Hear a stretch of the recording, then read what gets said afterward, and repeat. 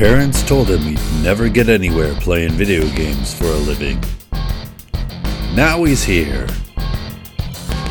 It's Behind the Line Radio with your host, Kinetic, and it starts now. Hello everyone, and welcome to Behind the Line Radio, a podcast about the making of video games, the business of video games, and the people of the video games industry.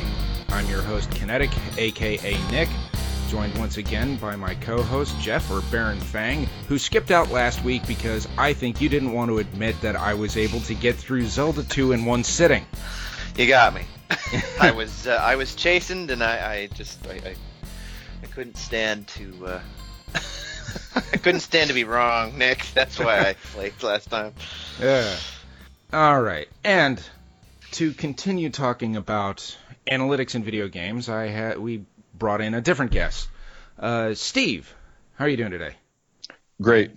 Cool. So last time we talked a lot about terms used in analytics and sort of the technical necessities of analytics, data ingest and stuff like that, and some, definition or implementation problems, or, a lot of stuff in analytics comes down to definitions and stuff like that. Today, I wanted to bring in someone else to talk a little bit more about how analytics affects games themselves.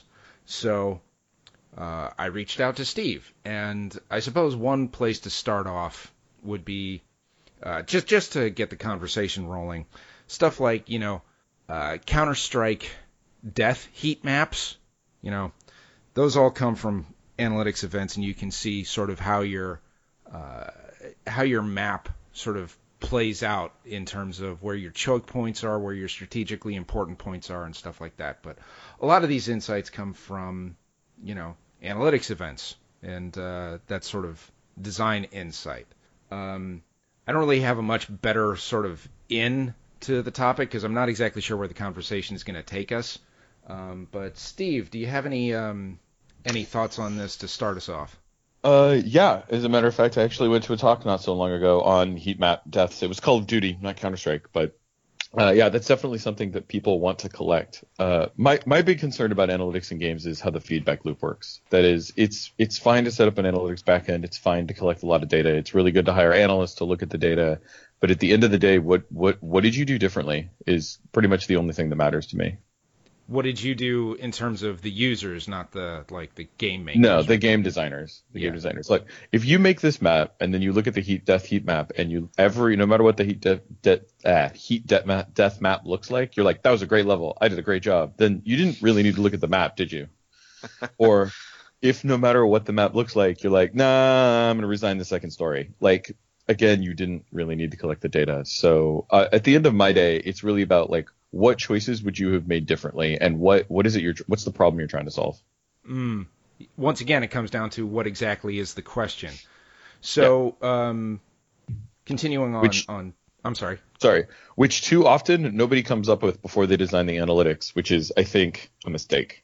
And I think that is more for the importance of that question is more important for the gameplay side of things, which is totally relevant to the conversation here, and less relevant, although not irrelevant, to the business side of things, because the business side of things can somewhat be boiled down to certain, if not universally understood, somewhat generally accepted metrics, your retention, your monetization. I mean, monetization is kind of the be-all, end-all at the very end of the day. Yeah. At the end of the day, you can measure how much people play your game, and you can measure how much people pay your game. And the truth is, more of both is better. So it's not super complicated. Yeah. So when you're going in, I would imagine going into, again, using the death heat map as an example, you would have to go in with a question of, or like an intention, like, is this spot supposed to be a choke point? Well, if it's supposed to be a choke point, then you can see that there are a lot of deaths on either side of it. Well, yeah, that's serving as a choke point. Or if it's not, then what are the players doing? And then you have to ask the question, is what the players are doing better than what I had in mind when I started? Yeah. I'd actually step back like 2 levels on the question, and I would be like, hey, so what's your system for shipping new maps? Because No, I'm serious. Because at the end of the day, if your whole thing is, let's say you're on console, right, and you make a CD on Xbox, and then you do analytics on your maps, there's really no good method for getting new maps out. So no matter what insights you have about the maps, you can't really do anything about it until you make another game. So it's a very, very, this is what I'm talking about with the feedback loop. It's a very, very long, slow feedback loop if you don't already have a plan in place to reacting to your data. That's actually why when I first encountered the idea of game analytics, I was confused because we were not on games that allowed for network updates. They were, single downloads. They didn't update or shipped products. There were no updates associated with it.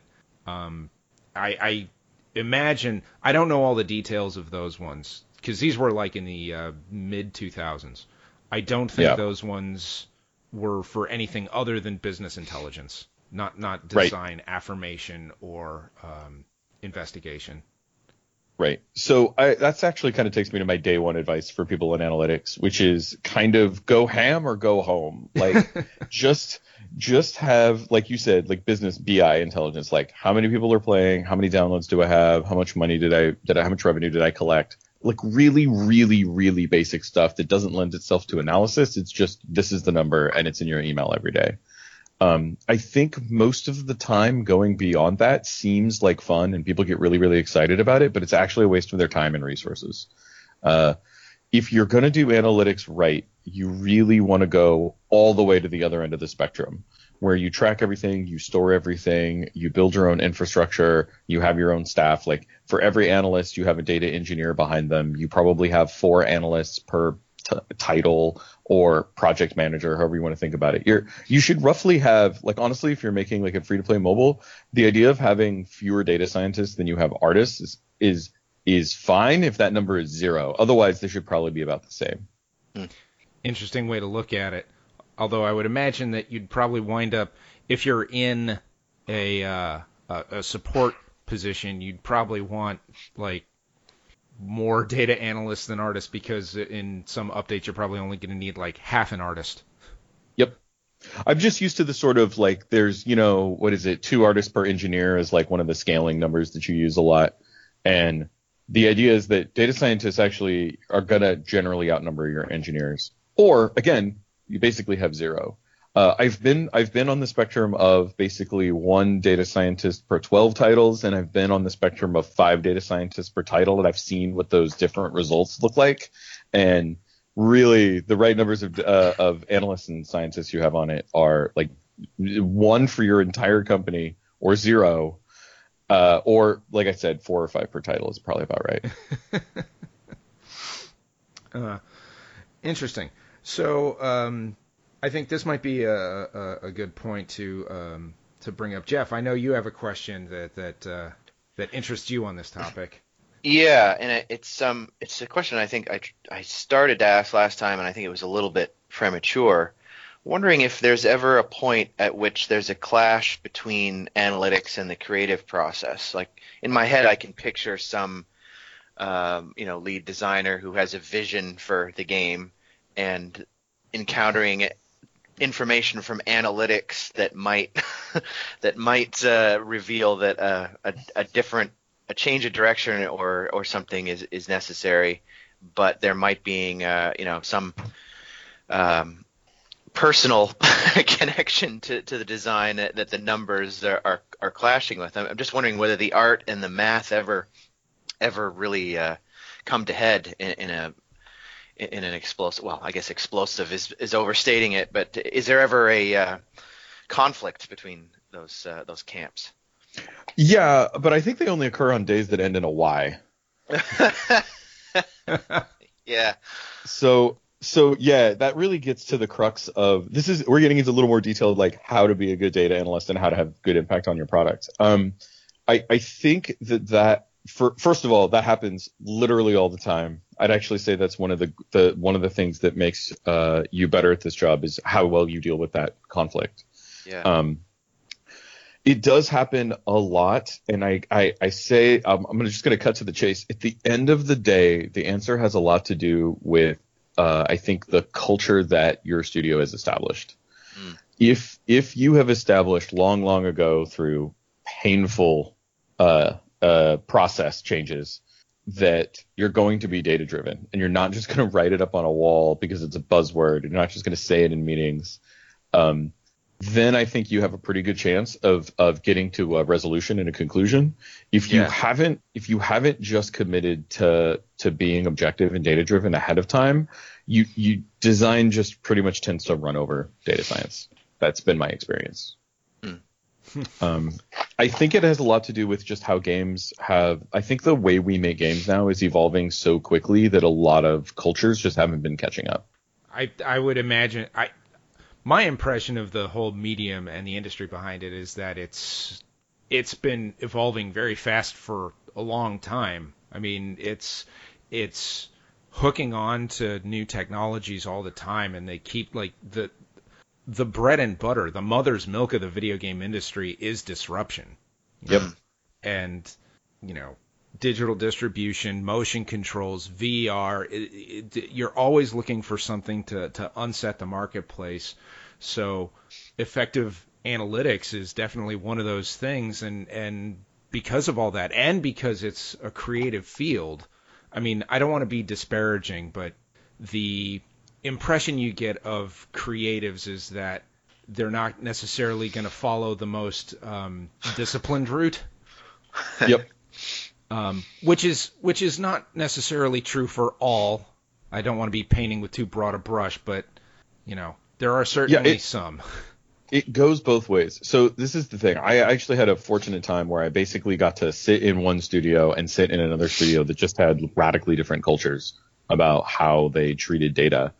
And it's not that the creatives in one studio were good and the creatives in the other studio were bad. The creatives in one studio understood the importance of being data driven and the other ones didn't. A lot of it came down to people having an expectation of what you do when the analyst comes back with information, whether it's good or bad. There's an expectation in a data driven studio that almost everything we did is temporary. It's not even said out loud. It's just understood. That tomorrow we're going to do something different than what we did today, that no matter how intentional this was, we're going to change it, right? Even if I did exactly what I thought I should do and what I wanted to do, if I got every single feature in the game that I wanted, there's just an understanding that 2 weeks is going to be a different game. And in another 2 weeks, it's going to be a different game. And the A/B testing thing is another thing that I found is like ridiculously cultural. It's probably a borderline religion. I've been in a lot of places where you ask people, well, did you test this? And they're like, no, I just gave it to everybody. Well, then how do you know if it was any good? And you're like, oh, well, I don't, but I can't test it. And then we ask them why, and they're like, well, because people might find out. And like you laugh and I laugh now because I'm in a place in my life where that's just a funny answer. But like you got to kind of follow to the end. It's like, okay, so what if they do find out they're being tested on? Well, then that would be bad. I'm like, but how do you know? They're like, I'm thinking, trying to get to the point was like the reason you don't know whether or not they found out they were being tested on is bad is because you've never tested whether or not that's bad. Like it's a very Ouroboros thing. And I think there's this risk aversion where they imagine how bad it could possibly be, and that's so terrifyingly bad that they never even bothered to check to see if that's right or what the frequency or size of that effect is. But like I said, I think it's a cultural thing. Yeah. Do you think it varies between small organizations and large? I mean, I have to imagine that an indie, indie, whatever that means, makes decisions differently than a large company, but I'm just wondering where analytics might play into those differences. So the place I just came from was small, got bought, so kind of had different scales. Yeah. And it just seemed like it was all over the place. Like our grandparent company liked analytics but didn't like testing at all. Our parent company loved analytics and testing, and our studio was really pretty good about setting up the infrastructure and then kind of dropping it on the ground. So yeah, I don't know that there's a massive trend between small and large. Large is easier to enforce your will. Large is easier to establish a culture that everybody follows. I think, which I think is contrary to most people's experiences. You think a small company would be easier to instill a culture across, and I think that's not really true, because you could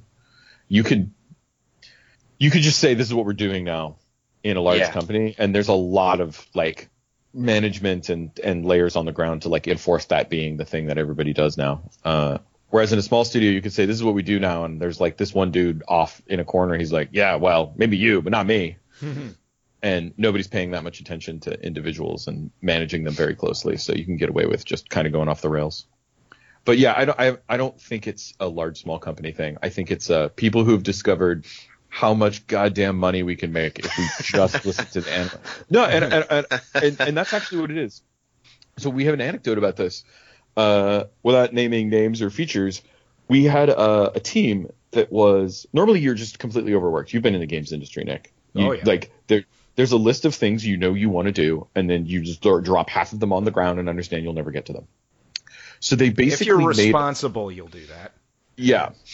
Instead, you just or there's firefighting. Where like, what's the most important thing I need to do today, and then tomorrow, and then you never really even make a list. So they had a team of like a research data science group, and the idea was, instead of working on a game, which is what most of them do, we're just going to go to the board of all that stuff that people said was a good idea or wanted to try and threw on the ground. And that's a very cultural thing. The idea that I can hire people who aren't actually going to work on a product specifically, but we're going to go and get more of this work done that we wanted to do, but we didn't have the time because we had other pressures. So anyway, they do this and they start testing things, and a bunch of stuff they do doesn't work. Of course, a bunch of stuff they do has like small effects, and they report that it had small effects. And then there's this one thing that they kind of tried 2 years ago. And they've always wanted to retry. When they tried it, they didn't do a very good job of trying it. It didn't get a good result, but maybe it's worth it. So they revisit it and they ship it on somebody's game, and it's amazing. And they're like, well, that's probably not true. So then they put it on another game, and it's exactly as amazing as it was the first time. And they're like, well, okay, but that's just 2 data points.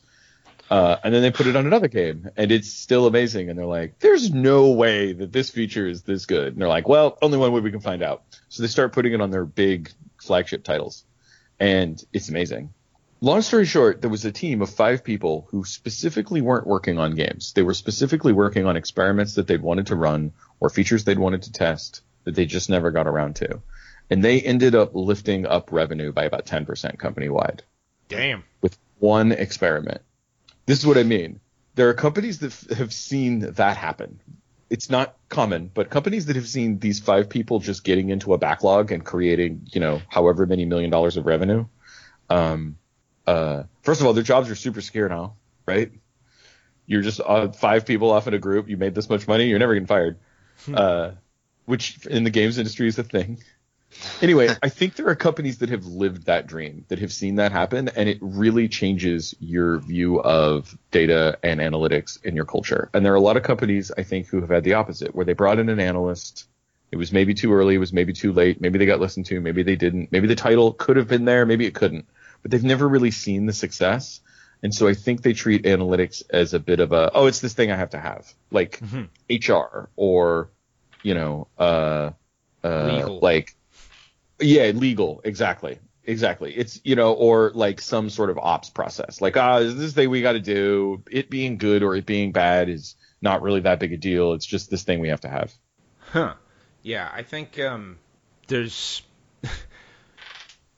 there's probably also a bit of a mix there between, listening to analytics on your business intelligence side and your design side. Some people might just say, we need to track retention, we need to track ARPDAU, we need to track those things for user acquisition, and not dig deeper into the what really drives user engagement, you might say, without trying not to sound too buzzwordy, but... Yeah, I'm actually on that boat. It's weird that I'm the guy whose job it is to do that, but I'm actually on the boat of the guys who are like, yeah, we don't really need to do that. Again, this is just like what you've seen. I've seen it be spectacularly effective to just randomly guess and check. Like, do a thing, run a test, see if it was good, see if it was bad. Completely agnostic. Just like spam experiments, try a lot of things. it's been my experience that outcompetes sit down, look at things, figure out what's going on, and then make a decision. You'll be able to try 6 things by the time you've done the investigation, and even after your investigation is done, you're still just guessing.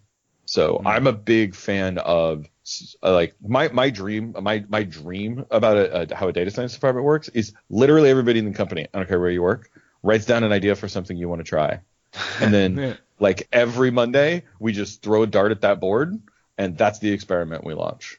And if your game's big enough, you could probably pick 5 or 6 or 7 things on Monday, and just run like 1% test groups or something, and just see if there's any there.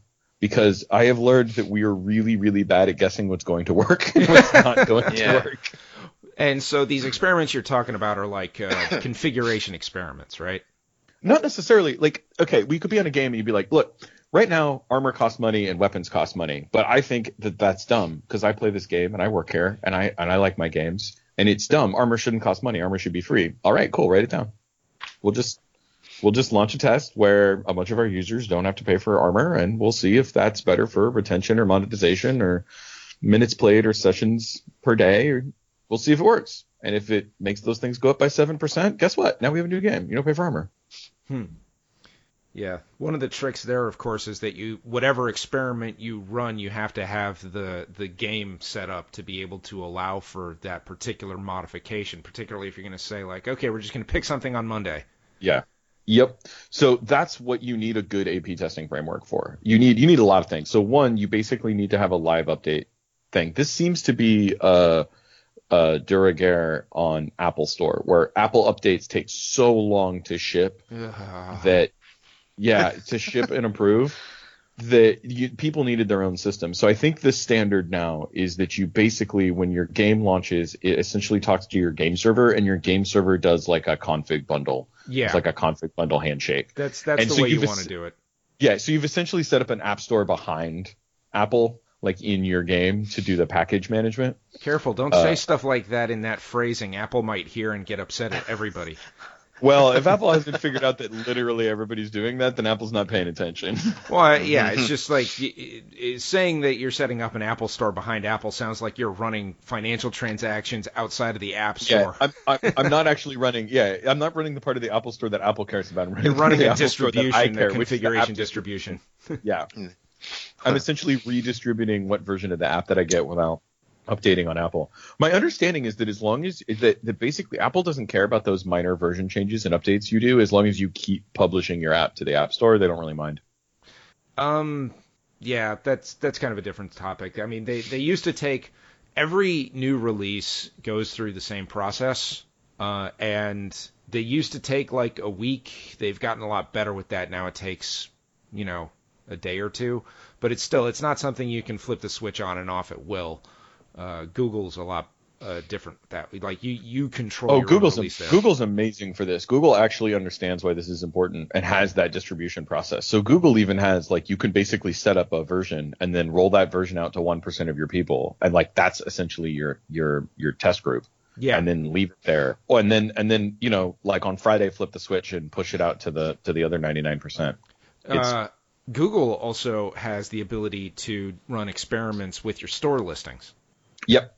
So, I mean, that's a similar thing, but again, that goes to more business intelligence. So like, oh, if you use this store icon, do you get more click-throughs and downloads?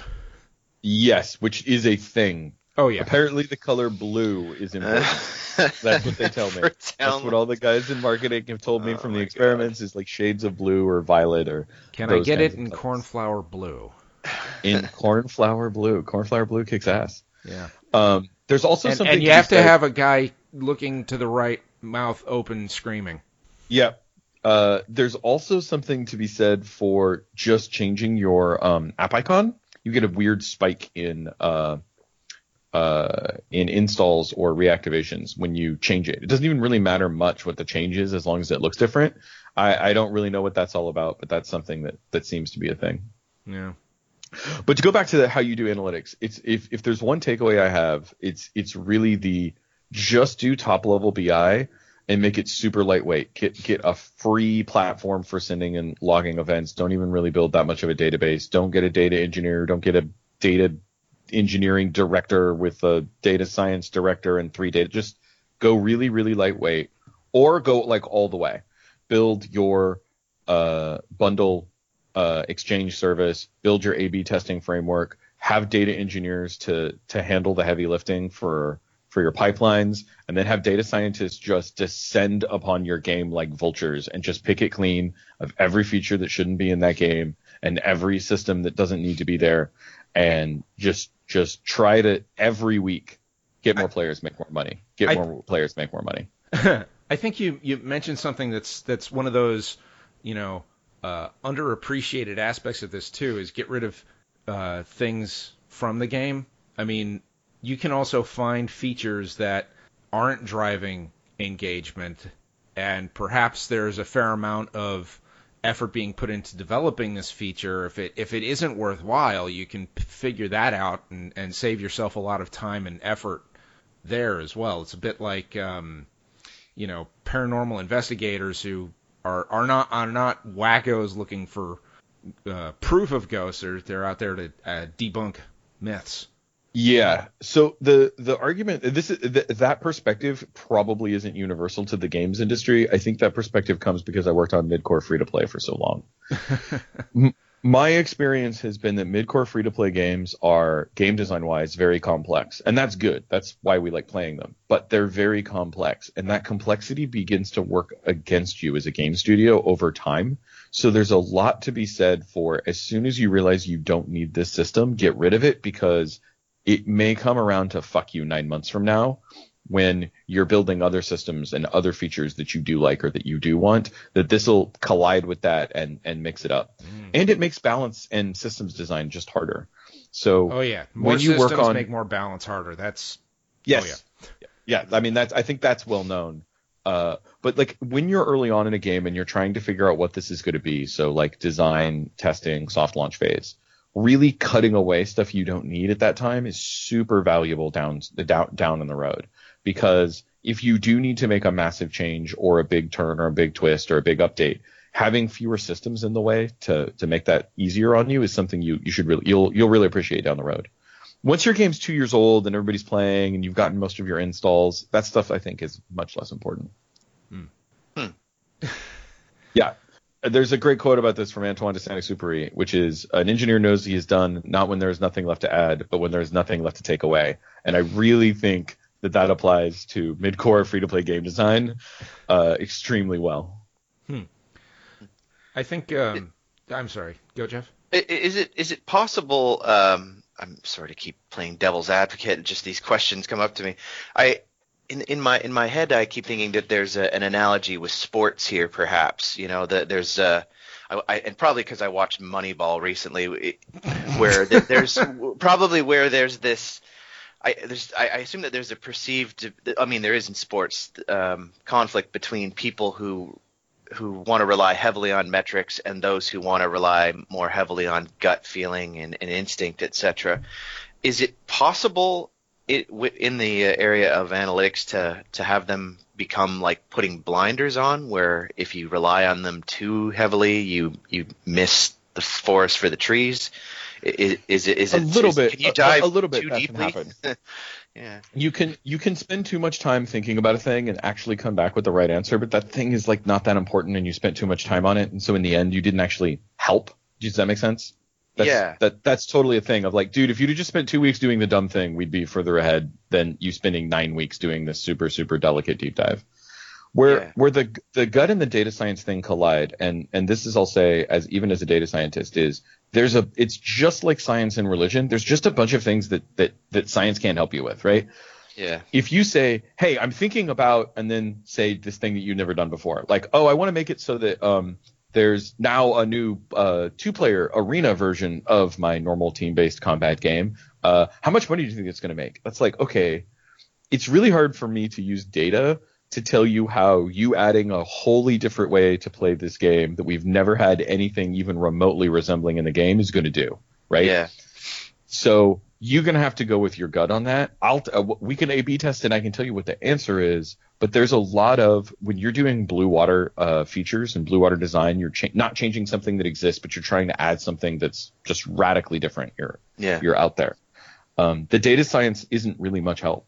And he should say that. If you have a data scientist on your team, they should point out that, look, this is just a risk, and there's really nothing I can help you with now. We can launch it, we can measure it and see how it works, and that's what we should do. But I can't tell you ahead of time. I can't predict the future. Can't predict the future. Yeah, I was kind of expecting that was where you were going to go with that. Yeah. And I think a lot of people hire data scientists because they think that, oh, well, you could tell me whether, a 2-player arena would be better than a 4-player battle royale. And I'm like, no. Maybe if you had a whole bunch of intelligence from a whole bunch of different games that are not yours, so you don't have access to them.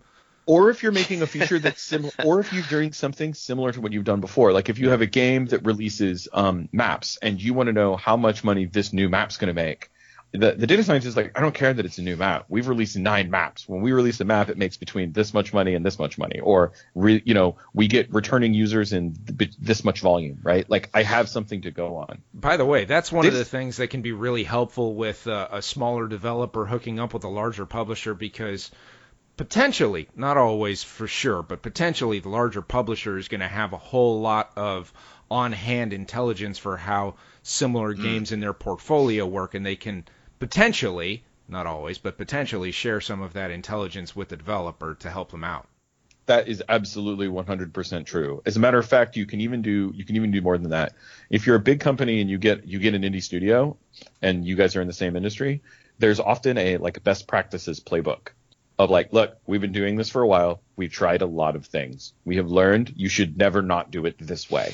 Yeah. And that can slingshot you so far ahead if you're a small studio, because the cost to discover that playbook or to develop it yourself is ridiculously high. Yeah. And that can put people under right there. Yeah. And you can be doing pretty okay and then get hit with this playbook and be like, well, that's 9 months of work we have to put on our game now to make it match the playbook. And it feels weird because you're just doing what a bunch of people told you to do. But when you're done, often the product that comes out is just far more polished, far more clean, far more competitive in the marketplace, and it's absolutely worth the work. I also want to point out, earlier you used a term that I reference not infrequently, the blue water tactic, and what you pointed out was also very true, that going blue water isn't necessarily always the right move, because there isn't necessarily any money to be made there. It's just because there's nobody there. Is that because there's an unserved opportunity, or because there's nothing to get? Yeah, my philosophy on free-to-play games is, and you know this because we both used to sit next to Eric, is there's this clones are bad, I don't want to make a clone. Clones are bad, I don't want to make a clone. Meanwhile, I'm looking at the top of the charts and I'm like, well, you say that, but every single there's a top 200. There aren't 200 different genres in the top 200. There's 8. Oh yeah, that's definitely something. I remember back when all FPSs were called Doom clones. Yep. At what point do you stop calling them clones and you recognize it as a new genre? Okay. Right. Not all of the combat city builders or whatever term winds up being universally applied. Combat city builder. Yeah, they're not all Clash clones. Okay. Yep. Castle Clash is nothing like Clash of Clans. In fact, that's a game that I'd be kind of curious to see how their analytics operate, because they have a ton of different game mechanics.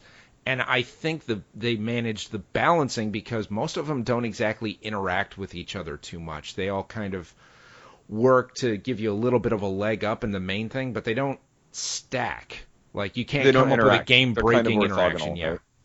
Yeah, that's advice that I've given in the past, is to try to make your systems as orthogonal as possible. Mm-hmm. Like, if you want to do stuff, and you can often do this in mid-core game design with currencies. So if you have only 2 currencies, then every single one of your systems, and if those 2 currencies are used on the same thing or for similar reasons, then you're going to have a lot of interaction between your features. But if you just create a new currency from scratch, so what is it? Elixir in Clash did this. When you just create a new currency from scratch, and that new currency is only used for these kinds of things, this new system that you have and these new features that you have is only produced by new stuff, you tend to be able to isolate these things. And And I like that. I'm a big fan because I spent so much of my industry experience trying to fix games that weren't quite good enough to get out the door. I'm a big fan of simplifying design because design being complex has straight up fucked us on development way more times than I can count. Mm-hmm.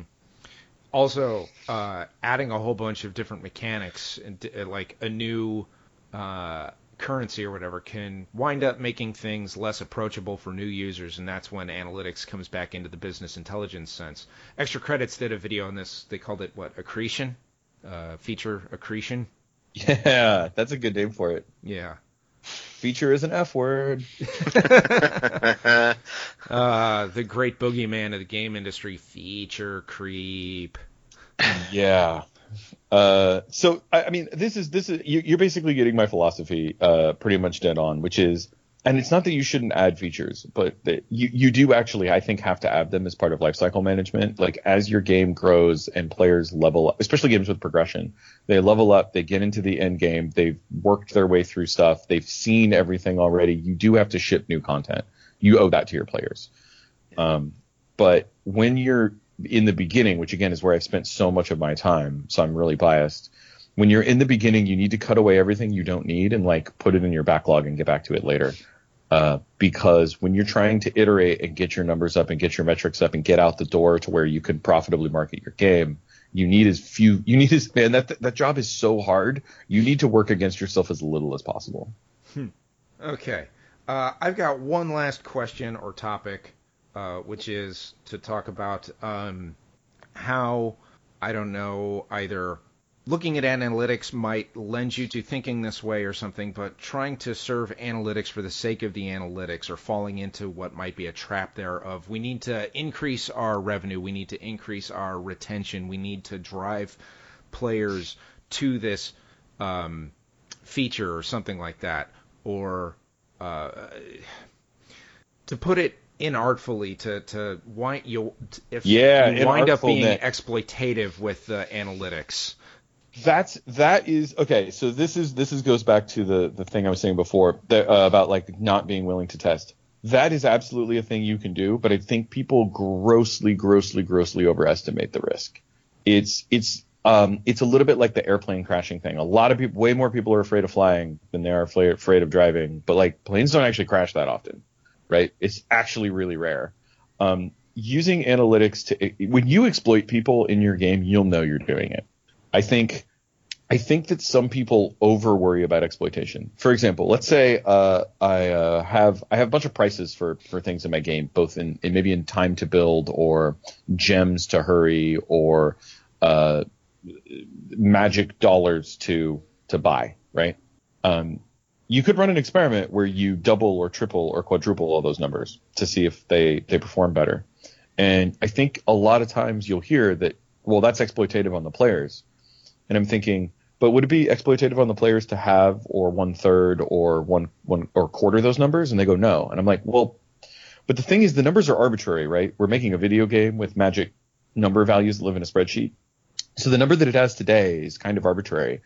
If we don't know what that number should be, then doubling it or tripling it or quadrupling it, it's not like we took cheeseburger that had a market value and then multiplied the value by 4. We don't have a market value. We're inventing this stuff from scratch. So if I can divide it by 4 here, then I should be able to multiply it by 4 there, because none of them was really first. There was no ground truth, right? The fact that I can try 2 different numbers that differ by a factor of 10 is either okay or it's not okay. It's not one of them's fine and one of them isn't. And that I think is a sort of a canonical example of people worry about being exploitative and not. Like the argument that you could make is, well, you're making them pay 4 times as much as they have to for the game. And I'm like, well, I could argue that right now they're paying 4 times as much as they have to, because right now I could divide the cost by 4. As a matter of fact, I could do that indefinitely, right? It's a magic number. I said it in the spreadsheet. I can just go type a new number right now. There's no. It's all ethereal. Yes, and I am really, having worked on a lot of games, I am really strong believer in if you make a better game, you will tend to get more players and more payers, and generally the reverse is true too.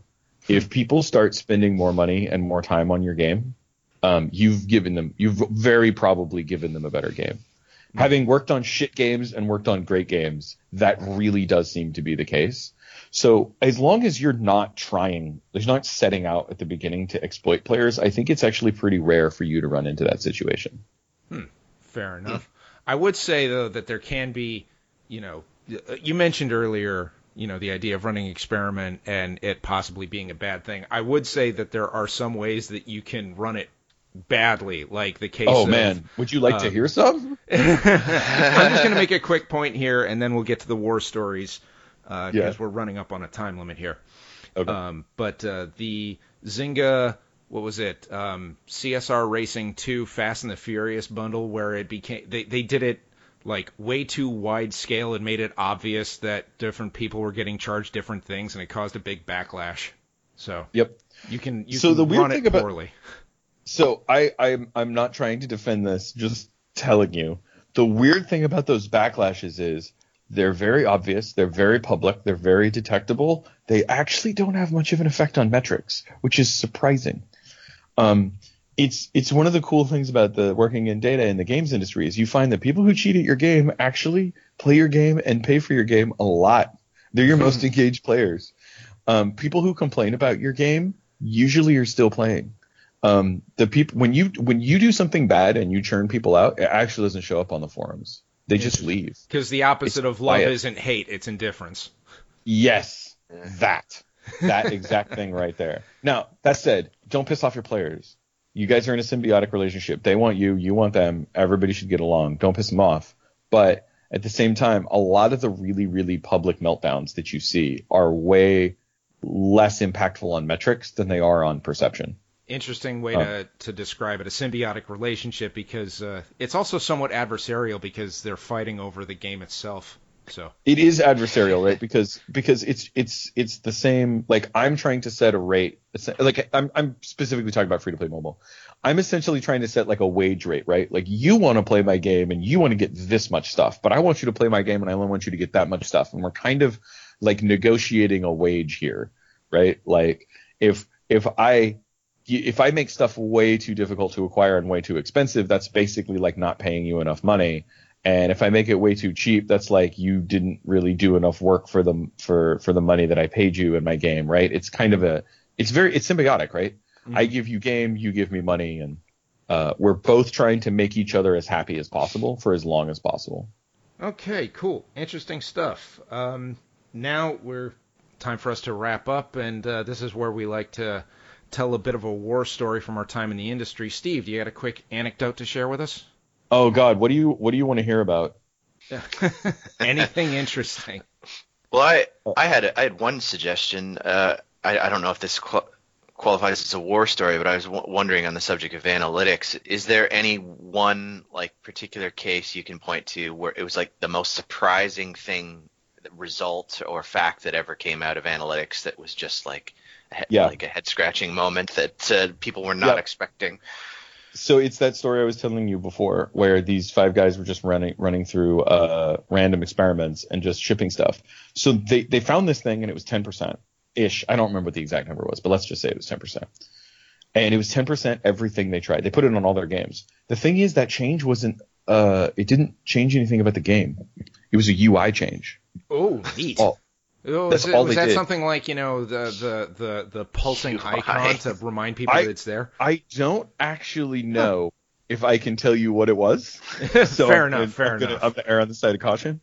But it was a UI change. It was we're not actually making it any harder. We're not actually making it any easier. We're not making it more expensive. We're not making it cheaper. We're not doing anything that actually affects the core game mechanic. All we're doing is telling you a thing with the UI. We're just telling a story with the UI, and it wasn't highlighting a button or changing a color. It was just framing. It was really just framing difficulty. Just like, hey, I'm just going to tell you something about how things are. I'm not going to make them harder. I'm not going to make them easier. I'm not going to make them more expensive. I'm just going to give you a heads up that this is what's happening now. And it was the most effective thing that they'd ever done. It was a UI change, and it worked everywhere. It became part of the sort of, like I said, you have best practices and like a playbook that you work out of. And it was the coolest thing ever. And it became this really great story because it was very good skepticism, right? Because the first time it happened, they're like, no, that's not right. Run it again. And they ran it again, and they're like, all right, still not right. Still don't believe you. And they got to 4. I think they got to 4 games, and then they got real quiet. And they're like, look, if we're wrong about this, we're going to look really, really dumb. Like, we're going to look like the dumbest people on earth. we need to go back, redo everything, be super careful. And then tentatively, and then I think they undersold it. I think when they finally told leadership, hey, you should put it in something big and scary, they undersold it, and it way overperformed their underselling, and the whole thing just got away from them. But yeah, they're kind of famous in the company now. Neat. Well, yeah. Just goes to show skepticism is good and healthy. Ask the questions and all of that. That story in particular gets me back to stop thinking you know what's going to work and what's not going to work. Just write everybody's ideas down on a board and throw darts. Because you have no idea. We're as good as we are at this, we are terrible at this. We have no idea what we're doing. And this is where, as a scientist, you can actually help. Look, I have no idea which of your ideas is good, but I can run through them and tell you after the fact once we've tried them. It's not about prediction, it's about verification. Yeah. Scientists can't tell you a whole lot about the future, but they can tell you a shit ton about the present. All right. Well, that's our time for today. It was an interesting talk. Thanks for coming on, Steve. Yeah, sorry for the technical issues at the beginning. Yeah. Well, we got through it. And as always, thanks for joining us, Jeff. No problem. And if there's anything... Thanks, Jeff. Thank you. If there's anything anyone out there would like to see me write about on the Behind the Line article series or hear us talk about here on Behind the Line Radio, you can always reach out to me at Kinetic at Enthusiacs.com. That's KYNETYK at Enthusiacs.com. Or follow me on Twitter at Kinetic Knows, KYNETYK, KNOWS, like I know things. All right. See y'all next time, everybody.